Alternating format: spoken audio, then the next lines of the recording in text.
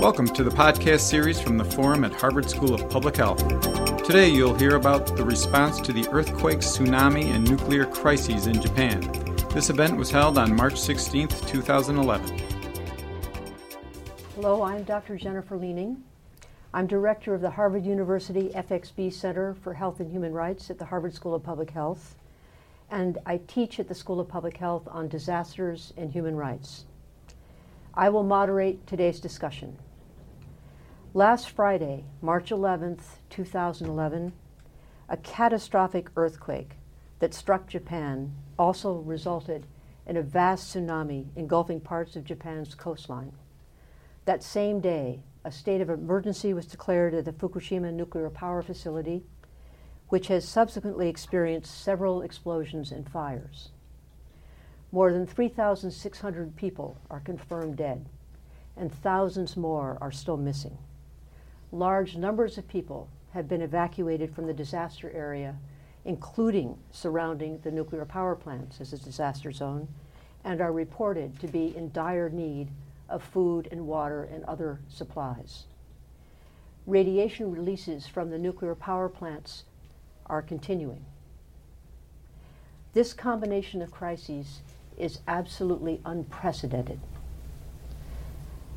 This forum will examine the response to the earthquake, tsunami, and nuclear crisis in Japan, disaster leadership in action.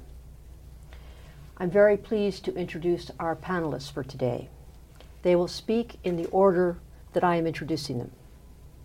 After they speak, and after the panel has had a chance to talk and ask questions among themselves, we will open the floor for questions from the audience. Dr. Mike Van Rooyen is an associate professor at the Harvard School of Public Health and at Harvard Medical School. He is a practicing emergency physician at Brigham and Women's Hospital and the director of the Harvard Humanitarian Initiative. Dr. Gordon Thompson is a plasma physicist and is the executive director of the Institute for Resource and Security Studies here in Cambridge. He is an expert in issues of nuclear radiation from nuclear power plant disasters. Professor Michael Reich is the Taro Takemi Professor of International Health Policy in the Department of Global Health and Population here at the Harvard School of Public Health. And he is an authority on the political and social issues in Japan and has particular expertise in Japanese experience with disasters. And joining us on the line from Tokyo is Dr. Takashi Nagata. He is an emergency physician who has been involved with the Japanese Medical Association in providing direct relief to the survivors who have been evacuated from the acute disaster zones in Japan. Thank you. Dr. Mike Van Rooyen. Thank you, Jennifer. I'd like to begin this discussion to talk a little bit about the unique characteristics of an earthquake on a populated coastal region and the superimposed tsunami, and then the rest of the panelists will comment on kind of radiation issues more, I guess, completely. We are now entering a stage at the relief process, or the stage of relief into recovery, that relief workers have to face the fact that now 6 days later, the operation needs to really start to look at the unlikely event of finding survivors and moving towards recovery. This is a delicate process, and it needs to be done with sensitivity, but also to address the physical needs of the nearly 500,000 displaced people. And they are significant material needs. The magnitude of this earthquake, a 9.0 magnitude earthquake, the destruction that it caused and the resulting tsunami has created a level of displacement and material loss that is unprecedented along the Japanese coastline. It will be an important feature now moving forward to address those material needs in a sensitive way. Material needs like water and food and sanitation and appropriate housing, particularly in cold weather that people are experiencing now. And other needs, such as psychosocial needs and communication needs, so that people can be in touch with their families and be in touch with their loved ones, and to notify them that they are indeed alive and are able to communicate. I think that there's some important lessons for disaster responders as international experts as well. This is a very unique emergency in many ways, not only because of the radiation issues, but also because of the nature of Japan as a society and its level of preparedness. Japanese preparedness in this sense is probably the best in the world. And without that level of preparedness, the mortality and morbidity would have been significantly worse. I think that relief organizations, as they prepare to work in this area, need to be aware of the difficulties in accessing locations and areas, the difficulty in working in an area that is culturally and linguistically very different, and also the requirement for relief personnel to really be experts in their field. So you'll find, for example, that relief organizations, UN entities, and other international bodies seeking to provide services need to do so in a very targeted, appropriate, professional way. This is not the place to send generalists, for example. So in the days and weeks to come, as the operation moves from relief and search and rescue into recovery, and particularly providing moving rubble to provide access, it will be important to provide the right level of expertise and the appropriate personnel to assist in this time of crisis. Thank you, Mike. Gordon. Thank you, Dr. Leaning. I'll speak about the nuclear part of the emergency, focusing on the Fukushima Daiichi plant, number 1 station. This station has 6 operating nuclear power plants and 2 under construction. Of the 6 operational plants, 3 were operating at the time of the earthquake, and 3 were under planned maintenance. The entire station is in a situation called station blackout, where normal electricity supplies have been lost. The cores of the 3 reactors that were operating are all damaged. The reactor buildings in each case are damaged, and the containment vessels in 2 of those plants are damaged. Unit number 4 has damage to its reactor building and to the spent fuel pool, where fuel was removed from the reactor for maintenance purposes. Releases up to now have been relatively small. However, the potential exists for a much larger release. This potential will exist for days to come and perhaps weeks to come until the reactors are fully stabilized and made safe. If a large release occurs, it will take the form of an atmospheric plume which travels downwind.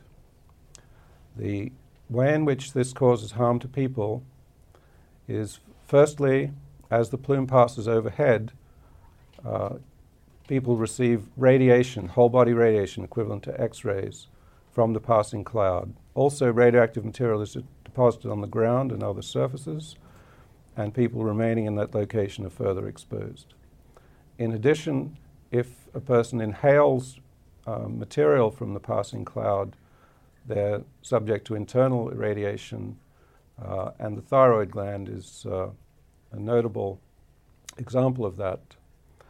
The actions that one can take to protect oneself are to evacuate, that is to get beyond the reach of the plume, to shelter if the plume passes, and if the plume is passing, to have some form of respiratory protection. Even a towel, a wet towel, will be a major protection in that case. And to protect the thyroid gland, take potassium iodide tablets. It's not clear if any of these steps are going to be needed over the coming days and weeks. If these steps do need to be taken, they'll have to be taken very quickly, because a release could occur with very little warning, and then, depending on the wind speed and direction, people could be quickly exposed. Doses at the site boundary have varied dramatically. At 1100 hours local time on the 16th, that is today, the dose rate at the site boundary was about 340 millirems per hour. That's a relatively modest dose. Higher doses have been observed.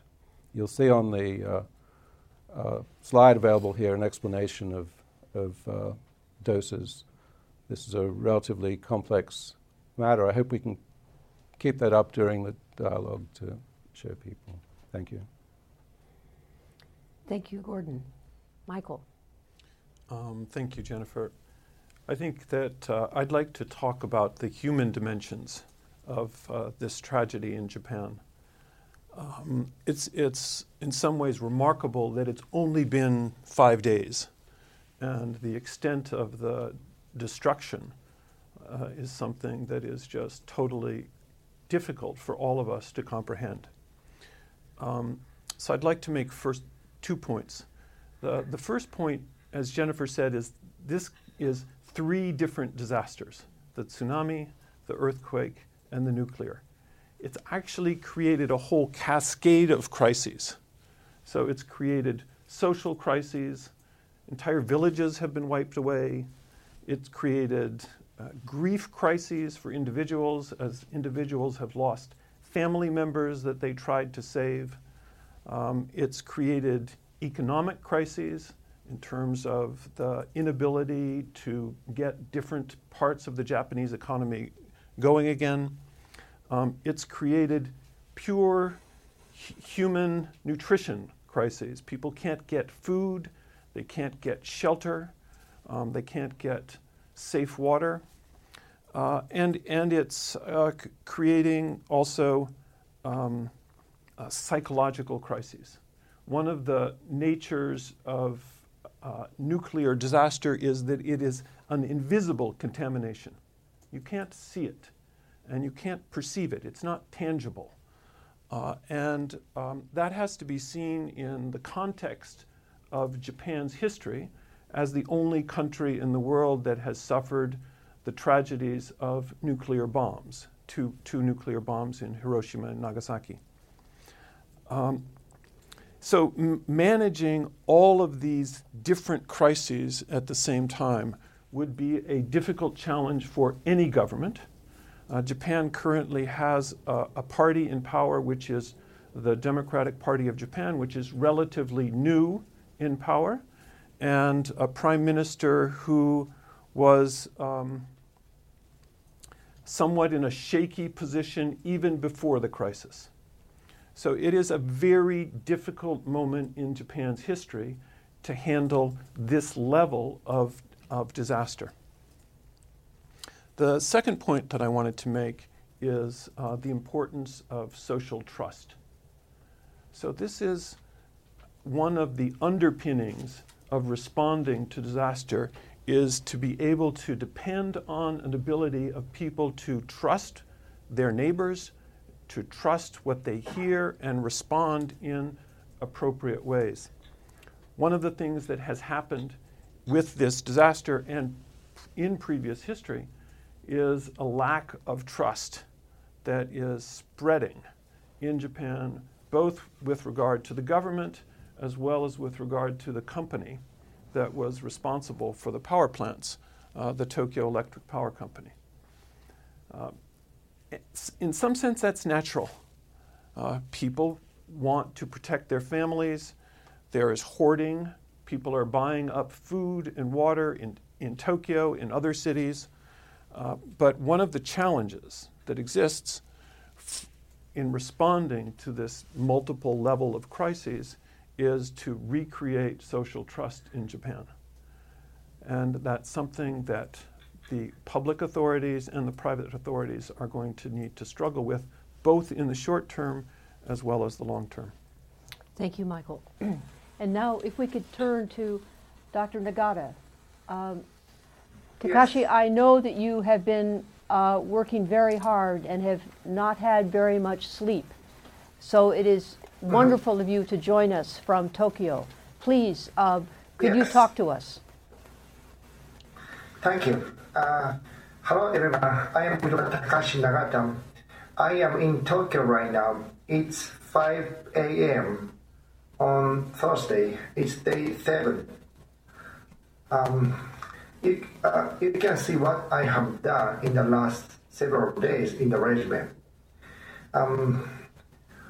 I left from the scene about 36 hours ago, and during my 3 days, you can see what I have done. On the first day, I visited Iwaki City. Iwaki is the second largest city in Tohoku, and it's a big place, and there are a lot of people there. Also, there are a lot of shelters, about 140 shelters, and the people evacuated from the affected places, about 14,000. On the first day, I did the quick survey of the shelter. I did it based on the experience of Hurricane Katrina. On Sunday, I visited the 2 shelters and tried to provide some basic medical support. And I also supported the decontamination procedure for the people who are afraid of being exposed to radiation. On the third day, initially we planned to go to the shelters to provide medical support, but we stopped it. And as I wrote, we made a decision to retrieve, to go back from the scene to Tokyo. The reason is the situation is getting, worse during my stay in just 3 days. And the situation is changing so rapidly. Every 4 to 6 hours, new things happen, and it is difficult to catch up. Honestly, on the third day, March 15th, I cried. I cried 3 times there. And honestly, I became panicked. The situation is we do not have water, food, gasoline, and information. No, the information is limited. The information is not appropriately provided. People in Iwaki City looks calm, but to see them carefree, it's almost they are very distressed, depressed. It's almost at the boiling point.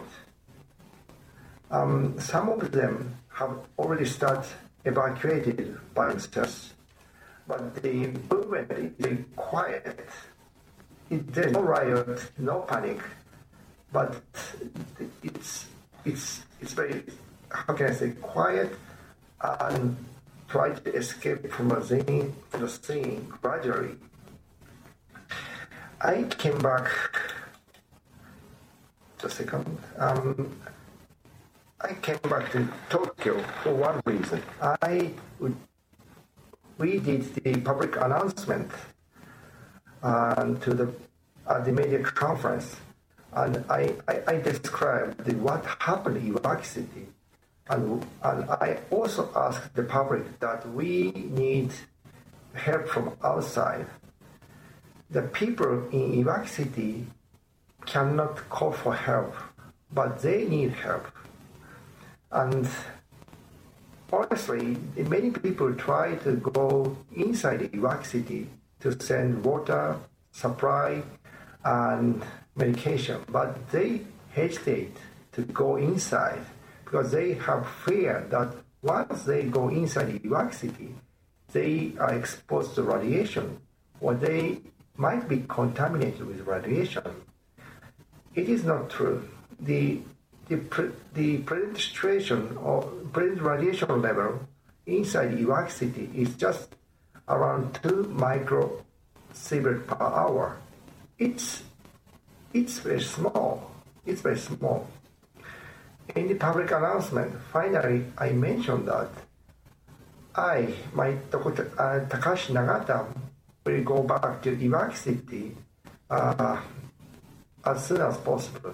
So today, March 17th, in the afternoon, if situation is allowed, I will go back to Iwak City and try to start my medical support again there. Thank you very much for your attention. This is what I would like to say.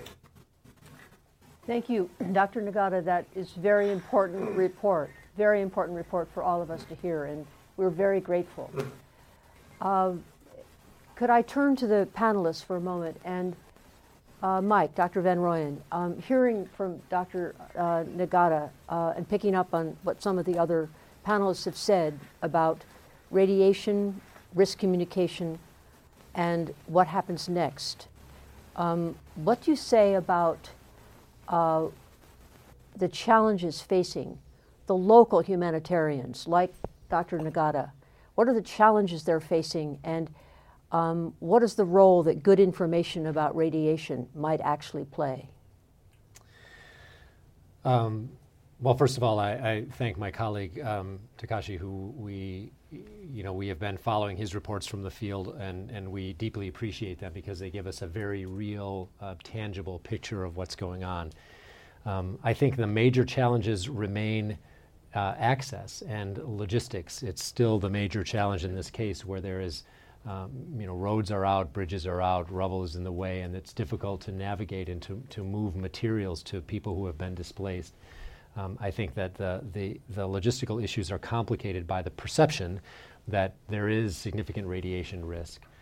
I believe that those perceptions can be addressed, I think, fairly clearly, and need to be addressed fairly clearly in order to encourage people to move through the area and distribute goods and services.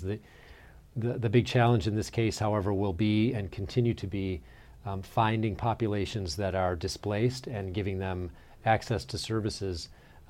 Certainly there's enough food, there's enough water, there's enough blankets, there's enough shelter materials in the region to supply these people that are displaced. It's just getting them there and providing the logistical support to do so. I think we'll have to depend largely on the military, who's, there's up to 100,000 troops that will be deployed, probably 60 or 70,000 that are already deployed, to help make that happen. So it has been a relatively short period of time, and hopefully that mobilization can be effective. Mm-hmm. Thank you. Gordon, this problem of command and control, the risk communication issue, you can hear how it's being played out in what Takashi reported and what you and Michael were both anticipating here. What are you seeing as the responsibility of the nuclear power plant authorities and perhaps the government? Well, it's very important for the authorities in general to give clear and consistent statements. If emergency response is necessary, it's important that it be taken rapidly and in a coherent manner. Some populations should evacuate, others should shelter. The authorities, if they're on top of the situation, are in a position to make that recommendation. In order for the recommendations to be followed, people need to trust the statements that are made. Michael, would you like to comment on both what Mike Gordon said and also on what Takashi brought up? My understanding, both from what Takashi has said as well as from other contacts that I've had with people in Japan, is that this may be a situation where trying to solve one problem creates another problem. So Japan has cut off access to the two main highways. The government has cut off access to the two main highways that go north, reserving that for emergency equipment, focusing on the nuclear disaster. That has contributed to a breakdown in the private distribution system for goods. And that's goods, not just food goods, but it also includes medical supplies for the small and medium-sized hospitals that are throughout the northern part of Japan. So I think it's a very complicated logistical problem to have the right balance of control while still allowing the private side to contribute its efforts and initiatives to solving the problem. And that includes the private side of volunteers like Takashi, as well as foreign volunteers, as well as volunteers from the private sector within Japan who might have supplies and goods available. But we're all familiar with the reports now of the French government suggesting that its nationals leave, or at least go south towards Tokyo and perhaps leave. The United States is not suggesting that, but is urging U.S. Citizens and personnel not to go to Japan at the moment. There's been the redeployment around to the west of the U.S. Ships that are helping with the resupply out of the concern of radiation. Gordon, do you think that there should be an evacuation order that is a little bit wider than the 20-kilometer radius? Do you think at the moment we just don't know enough to make any further recommendations? I think we don't know enough to make that particular recommendation. If people are at some distance from the site and they're able to move much further away, perhaps to stay with relatives at a far distance, then it's entirely appropriate that they should do so. Within the first few tens of kilometers of the site, there's been significant damage to transport infrastructure. So it's not clear from this vantage point what is the appropriate recommendation. Mm-hmm. Mm-hmm. Michael, do you think you would have a question of, supposing you were really making some command and control decisions around the humanitarian response? I mean, really, think that, okay? Got it. What questions would you ask Gordon and Michael, your two consultants, in order to feel that you had some security of your directions to the humanitarian community? What have you not heard from them that you need to know? Well, I think Michael brings up this excellent point of the need to consider and, to some degree, allow the civilian response capacity. It's an important piece of it, and a lot of this cannot be done only by the military or by kind of more formal structures. So that's an excellent point, and I think I would ask them, if I was in a position of command and control and helping direct services and resources to displaced populations and those who've been evacuated and those who've been displaced and in shelters, and trying to give them material resources. Very hard facts and simple facts about exposure and threats to aid workers, threats to relief workers, threats to anybody that enters a certain zone. I would like to know. I think that the messaging that is coming out is sometimes difficult for the general public to interpret. And I would think that it would be an essential feature to not only communicate to the general affected public, but also the relief providers as to exactly where is safe, what are the risks, what precautions need to be taken to remove some of the mystery around exposure. Mm-hmm. Could we have the slide back up? I know it means we won't get to see Takashi for a moment, but could we bring that slide back up that has the conversion rates from rads and rems to milli and microsieverts? This is a slide that Gordon Thompson prepared for us, and it underscores in our collective view this problem of the mystery.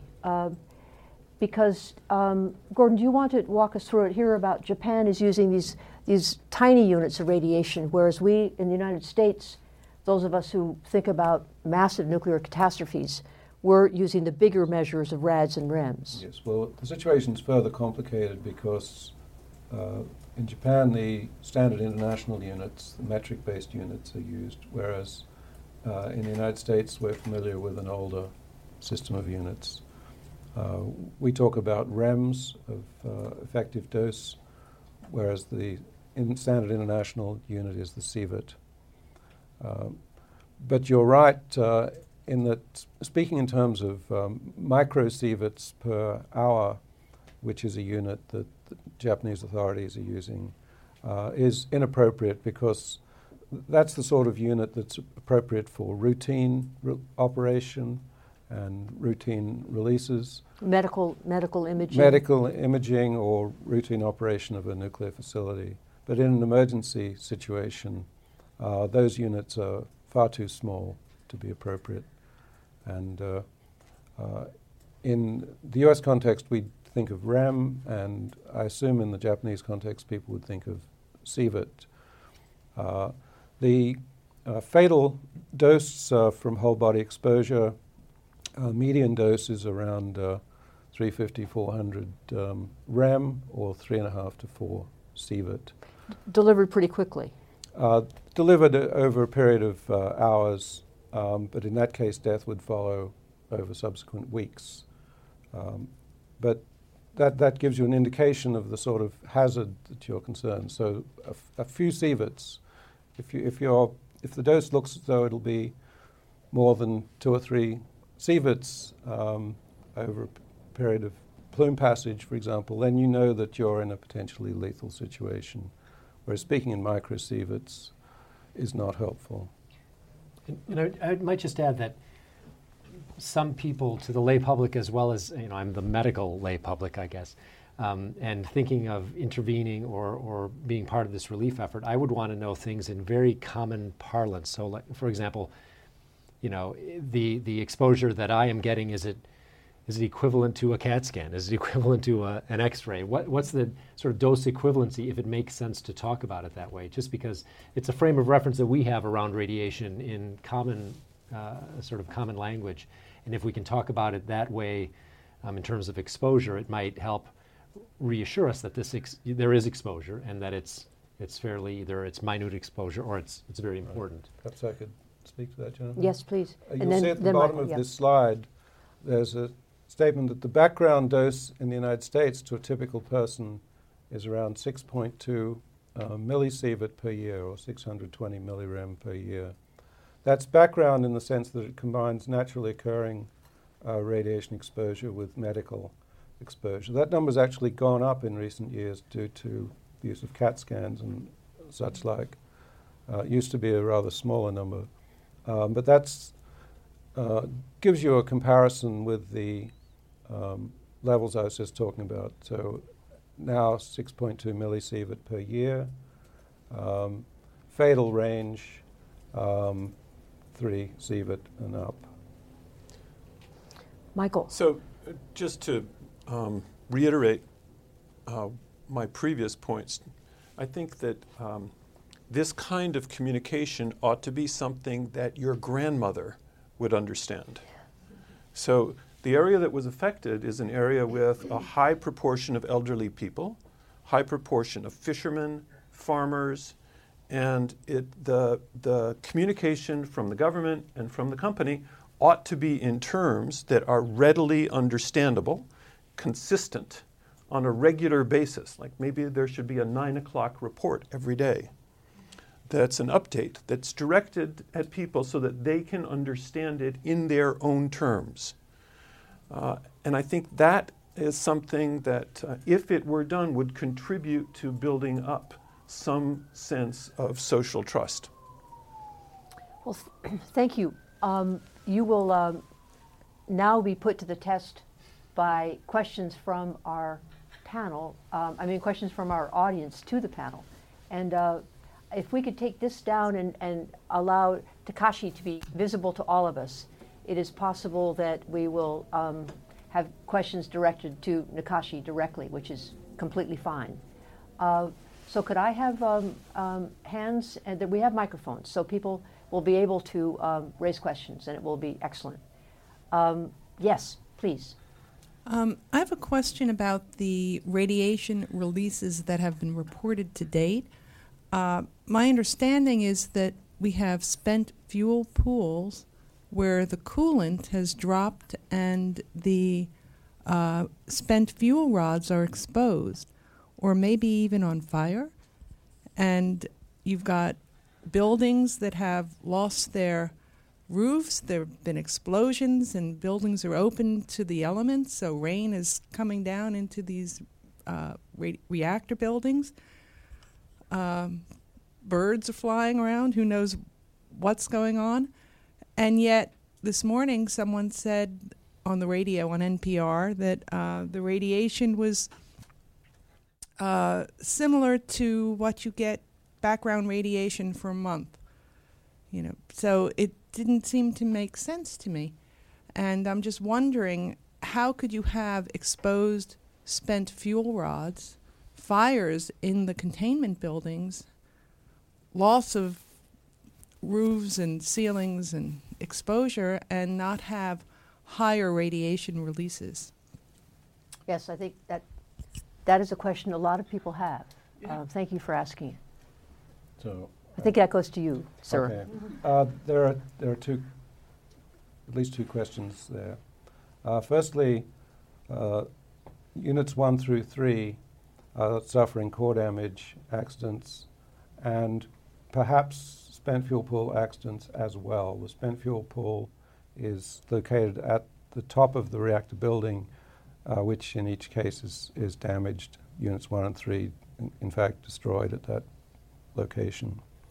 And Unit 4 does not have fuel in its reactor, but its spent fuel pool is overheating and there has been some burning. Fortunately, to date, the releases from these damaged reactor cores and spent fuel pools has been comparatively low. I say comparatively because the level of radiation dose on the site has caused the removal of most of the workers from the site, and for a period in the last 24 hours, the removal of the remaining skeleton crew for several hours from the site. The dose is significant. However, it is a tiny fraction of what the dose would be if a large release were to occur. As every day passes, the level of radioactivity in the reactor cores declines. However, there is still sufficient activity that a fatal dose from plume exposure could still occur for a number of kilometers, perhaps 10 or more kilometers downwind. This is very weather dependent. When people speak of very small radiation doses, typically they're talking about readings at a far distance, and indeed at far distances, radiation from this event has led to quite small increases in naturally occurring levels of radiation exposure. And that's correct, but it's not helpful. We really should be focused at this time on the potentially very large and fatal exposures that could occur.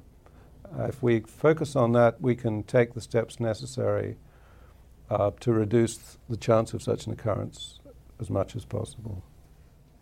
Thank you. Next question, please. My name is Naoko Miyake, a doctorate student studying at HSPH. I have a question to Dr. Thompson. I would like to ask you about the inconsistency of information, especially about the recommendation from two governments, from the U.S. and Japan. U.S. Pentagon just released that the U.S. citizens should evacuate 80 kilometers away from the nuclear plant. However, the Japanese government is still insisting that 20 kilometers is enough. Which recommendation should the people follow? And the second question actually goes to Dr. Leaning.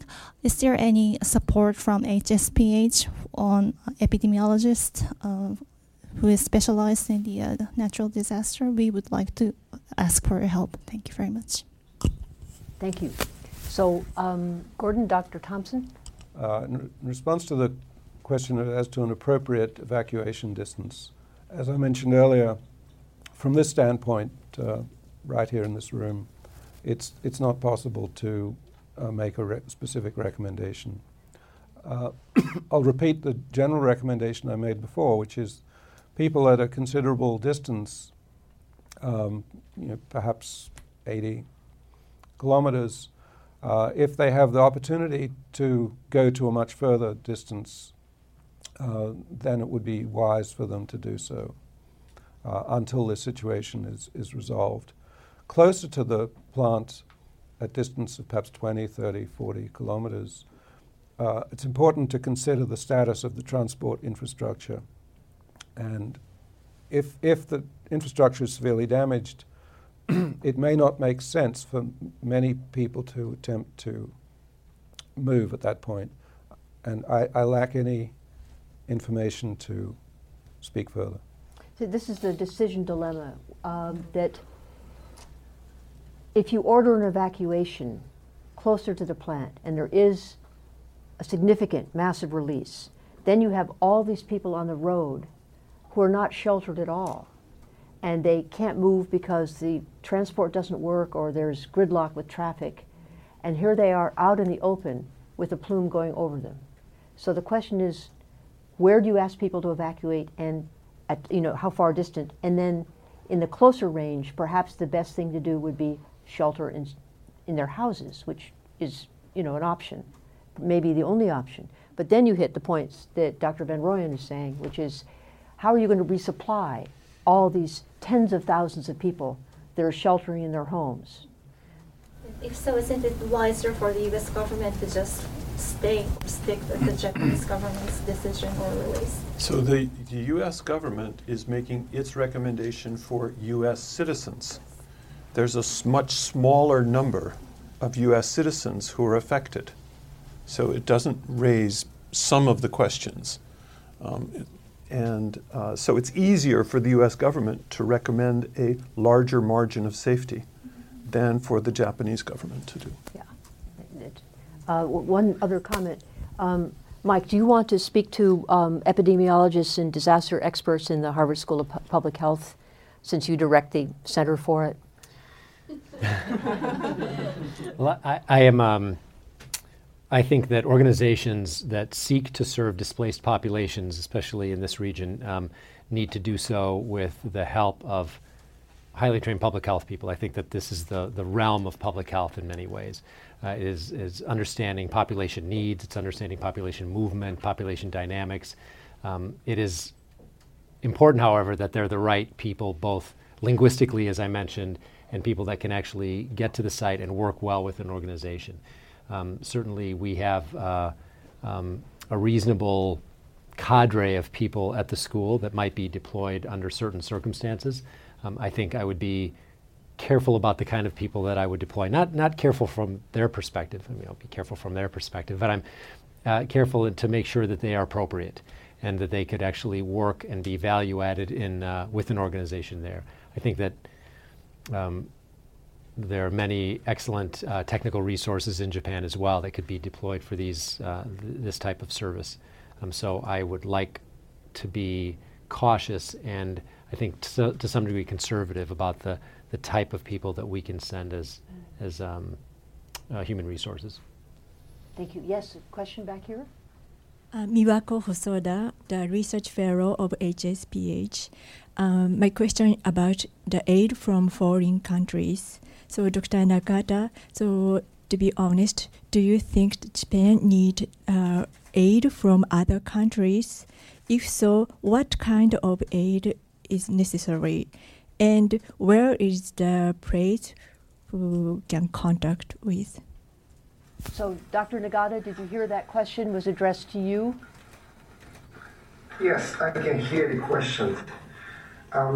Honestly, so far, regarding the Iraq city, the foreign support is, we need all kinds of support, but the support from foreign countries might cause confusion in the area, especially the people who cannot speak Japanese can cause confusion. So it is acute phase. So the people who cannot speak English should be outside and stay there for a while.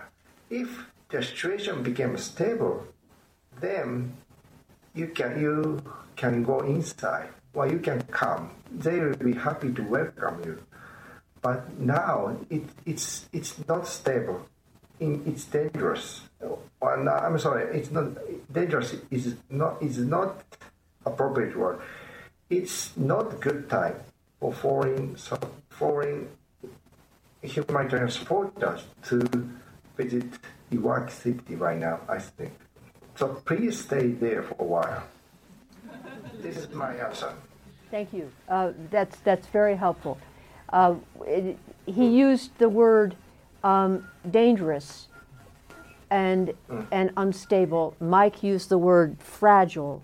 I'm not sure what words Michael Reich or Gordon might use, but it is, despite the terrible sweeping nature of this disaster, the human context is actually very complicated. And that's what is part of another decision dilemma. This is not a place where you can have U.S. helicopters drop vast pallets of food and water and expect that to be helpful. Yes, there was another hand here. Yes, please. Hi. Yeah. Yes. Hi, I'm Robin Herman. I'm director of the forum, and I'm asking a question on behalf of someone who was following our event through the Reuters.com blog that is blogging this live right now. This person asked, and there are a number of other people who have asked the same thing, are concerned about possible water contamination. Is drinking water going to be safe? Would fish or seaweed consumption be safe or become risky because of this situation? And what is the impact on the food chain? What is the possible impact on the food chain? Thank you. Dr. Thompson. Part of emergency response in an incident like this is to take a very careful look at the food chain and then interdict it where necessary to keep contaminated food away from human consumption. That's not an immediate priority, particularly because the earthquake and the tsunami have interrupted local farming and fishing. That's a matter that should be attended to, but I think if I were in the decision tree, I'd be focusing on more immediate issues right now and get to that one perhaps a week or two out. Mike, do you want to comment on that? Because we're going to bring in bottled water, presumably, if we're... Yeah, and again, I think that there's some issues of efficiency of distribution, so that it may be the bottleneck, as it were, of supplying things. It may be a bit of a problem. I think that addressing basic access to food and water and sanitation and housing, I think, is the first priority. I think monitoring those potential exposures in the future is important, but I agree with Gordon. I think that those relief priorities need to take precedence so that people have immediate resources and appropriate resources now. Michael, you know about the economies there and the local issues around production and returning to work, fishing or farming. What's your sense, in the light of the contamination question, but more generally as well? What do you think about the longer term here? I think part of the impact of the tsunami was just to wipe out entire villages. So there's been a tremendous impact on the infrastructure. And that affects access to clean water, it affects access to electricity, and has, I think, in that sense, immediate concerns about contamination. I think the long-term social impact is also something that's going to be critical to address. There have been studies done in this country. One of the classic studies is by Kai Erickson on the Buffalo Creek disaster, which was a dam that broke and wiped out an entire village. What he found was that it destroyed the social fabric, the sense of community, in ways that was really difficult to rebuild. And when you have small fishing villages where 50% of the people, through some quirk of fate, end up being swept out to sea and 50% end up surviving, it is extremely difficult to rebuild a vibrant community. You can put the infrastructure back in, you can give them ships, but creating a sense of wholeness and rebuilding a sense of feeling comfortable with what's happened is going to be a long-term and difficult project. Mm-hmm. Thank you. Yes, please, question. Dr. Thompson, I'm Sven Youngman, studying with the London School of Hygiene and Tropical Medicine, doing a master's in public health too. What I've learned so far is the problem with the Fukushima nuclear plant is that it is overheating and there is a lack of clean water to cool it down. So, and obviously salt water is not adequate either because in this environment of high pressure it would actually cause further explosions. Can you tell us something about possible attempts to find alternative ways of cooling down the reactors?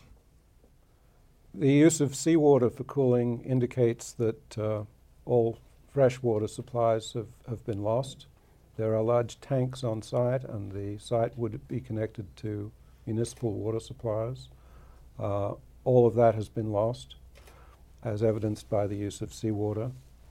The use of seawater will ensure that the plants cannot be used again in the future, but it also introduces complications because if you're in a boiling situation, you'll have a lot of salt crystallization, and you'd expect after a period of time, you'd start to jam up valves and the like with salt crystals. So it's an indication of being in a really dire situation with very poor alternatives. I would assume that the authorities are thinking about stabilization of the site, which will be a concern, even if we're lucky and no big release occurs. Stabilization will be a challenge for weeks and months to come, and that will require, among other things, bringing in barges because the transport infrastructure is damaged, so barges will need to come in carrying fresh water and heavy equipment. By sea, you mean? Yes. And I hope that thought is being given to that phase. Could I just follow up, because I think it's a very, very good question. We hear on the news that perhaps there should be, a fire hose on a big ladder brought close to pour seawater in or through a breach in the external containment wall, and then a comment, well, that won't be enough water to deal with the heat inside. And you know well at Chernobyl, the helicopter pilots that came in and that deposited the heavy materials to try to put down that fire, which was a very different kind of event than what we're looking at now. But still, there were helicopters, and the pilots all died from radiation exposure. Here's a decision question. What would you do if you were in charge of what must happen? And what do you mean by stabilization? Let me answer the stabilization question first. That's keeping the cores and the spent fuel pools filled with water and keeping that water cooled for the months and years during which cleanup will require. And in a stable situation, you will not be relying upon skid-mounted diesel pumps and fire hoses drawing from the ocean. That's kind of be at most a very short-term solutions, very problematic, as I described earlier. So that's the stabilization challenge. The on-site emergency response challenge is to take actions that involve very high worker exposure. And often they're ad hoc. They're jury-rigged solutions made up on the spot. Clearly, if you have fire trucks and skid-mounted diesel pumps and hoses, you're in an operating environment that was never contemplated. There was never any rehearsal for it. I do not know the practice or the regulatory practice in Japan. In the United States, there is a provision for worker exposure up to 25 rem in emergency and 75 rem to conduct life-saving activity in an emergency. It's quite a substantial dose, a 75 rem dose. It's not yet in the fatal range, but you could expect morbidity and life shortening. But that is a provision in U.S. regulations, and typically volunteers would be requested for that function. Thank you. Yes, question, thank you. Hi, Yes. my name is Aya Yamamoto, and I'm a first-year master's student in EPI. And my question is, if in an emergency situation in which the radiation levels become harmful to humans, is the current communication infrastructure in Japan sufficient to reach the citizens in proximity to the power plant? Excellent question. Professor Reich, communication systems. The short answer is, I have no idea.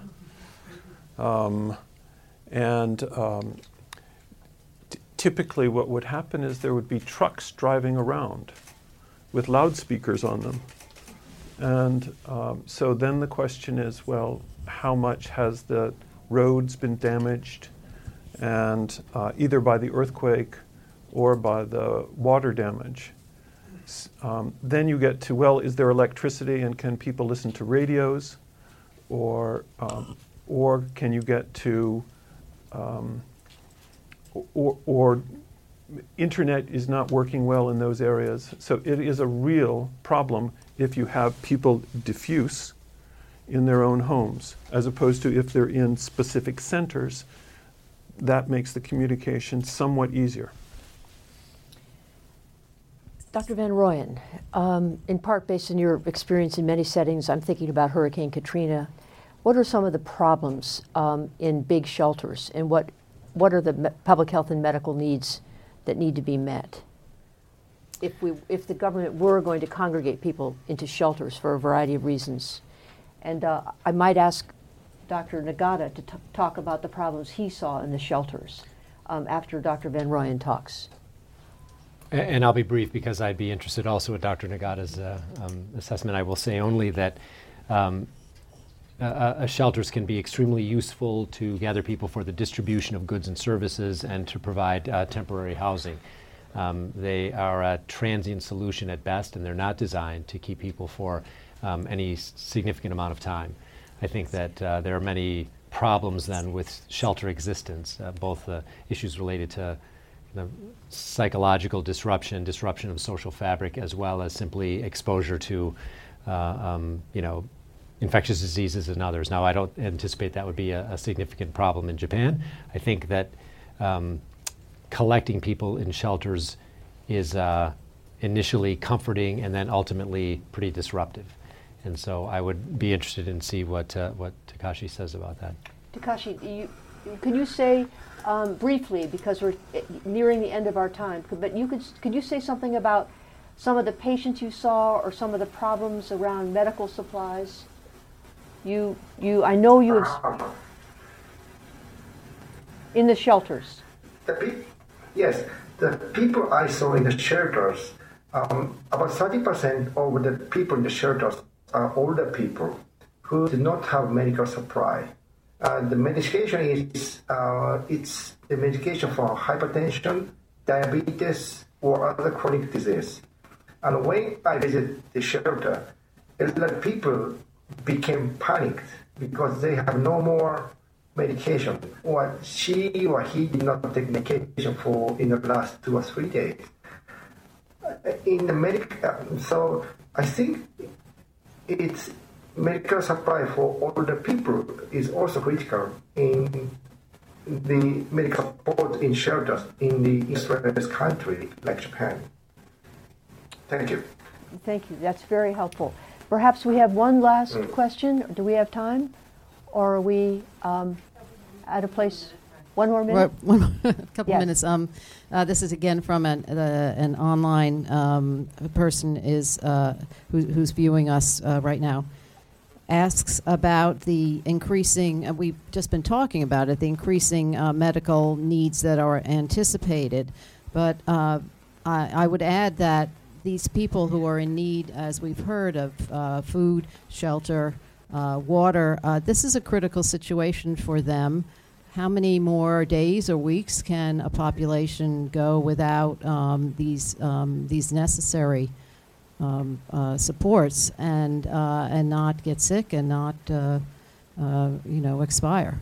It's a very good question. And you heard, I think, in Dr. Nagata's discussion of Iwaki City, that he had to leave because he was so alarmed about the shortage of supplies, and he went to Tokyo to raise the alert in a press conference with the Japanese Medical Association in order to get the government to begin to bring supplies, including medical care, up to this city of 500,000 people almost, which is swollen because of the evacuees from the disaster area. So this question about how long people can hold out, Mike, what's your sense? I know it depends on what their supplies are to begin with, but what's your sense about these large congregations of populations that so far have not been reached by much in the way of humanitarian relief? Right. Well, I think the basic necessities emerge, so that it'll be, of course, absolutely essential to have water and food, and particularly for families that are displaced. And, a big concern that anyone that has a grandparent or a parent, anyone that has a child or a family to look after, will be just basic necessities. So access to water, access to appropriate food for your families. When we say access to water, it's important to consider sanitation as well. So access not only to water for drinking, but for cleaning, for bathing, and for cooking, for example, if that can be the case. I think Dr. Nagata's had a great point, and I think put it extremely well, and I won't reiterate, except to say that the issues around access to medications or health services for elderly, then after the basic necessities are provided, emerge as a very important feature. As to how long, I think it really has to do with, people can last for days or even, weeks if they have basic provisions. But I think after, a week or after 2 weeks, people will expect that some resolution is occurring, I think. So outside sense of the kind of privations people can endure in these settings where there are many survivors, but the relief hasn't come yet, would be about somewhere on the order of a week, 2 weeks. They've already done a lot of foraging, we know that. So the clock is ticking. Michael, would you like to sort of sum it up for us before we bring the wonderful forum to a close? And thank you to the panel's members and to the audience for this discussion. But what I'd like to do is see if Michael would like to give us a couple of closing thoughts, and then we will bring this to a close. So I think the closing message is that this is a terrible set of tragedies that would challenge any government and any people in the world. And to the people of Japan and to the government of Japan, we really send our deeply heartfelt sympathy to everything that is going on there. And at the same time, we are here ready to provide whatever assistance might be asked for. And that's at the technical level, at the social level, at the personal level. I think it requires the Japanese to figure out how we can best assist them in confronting this terribly complex, multiple set of crises and tragedies that around the world is making everyone feel like, I wish there was something I could do. So thank you, Michael. I think that expresses the feelings of all of us in this room. So thank you again for being here with us. And we will be following this disaster very closely, and the expertise of the School of Public Health and students and friends and colleagues stands ready. Thank you. This has been a Harvard School of Public Health production. Visit the forum on the web at www.forumhsph.org.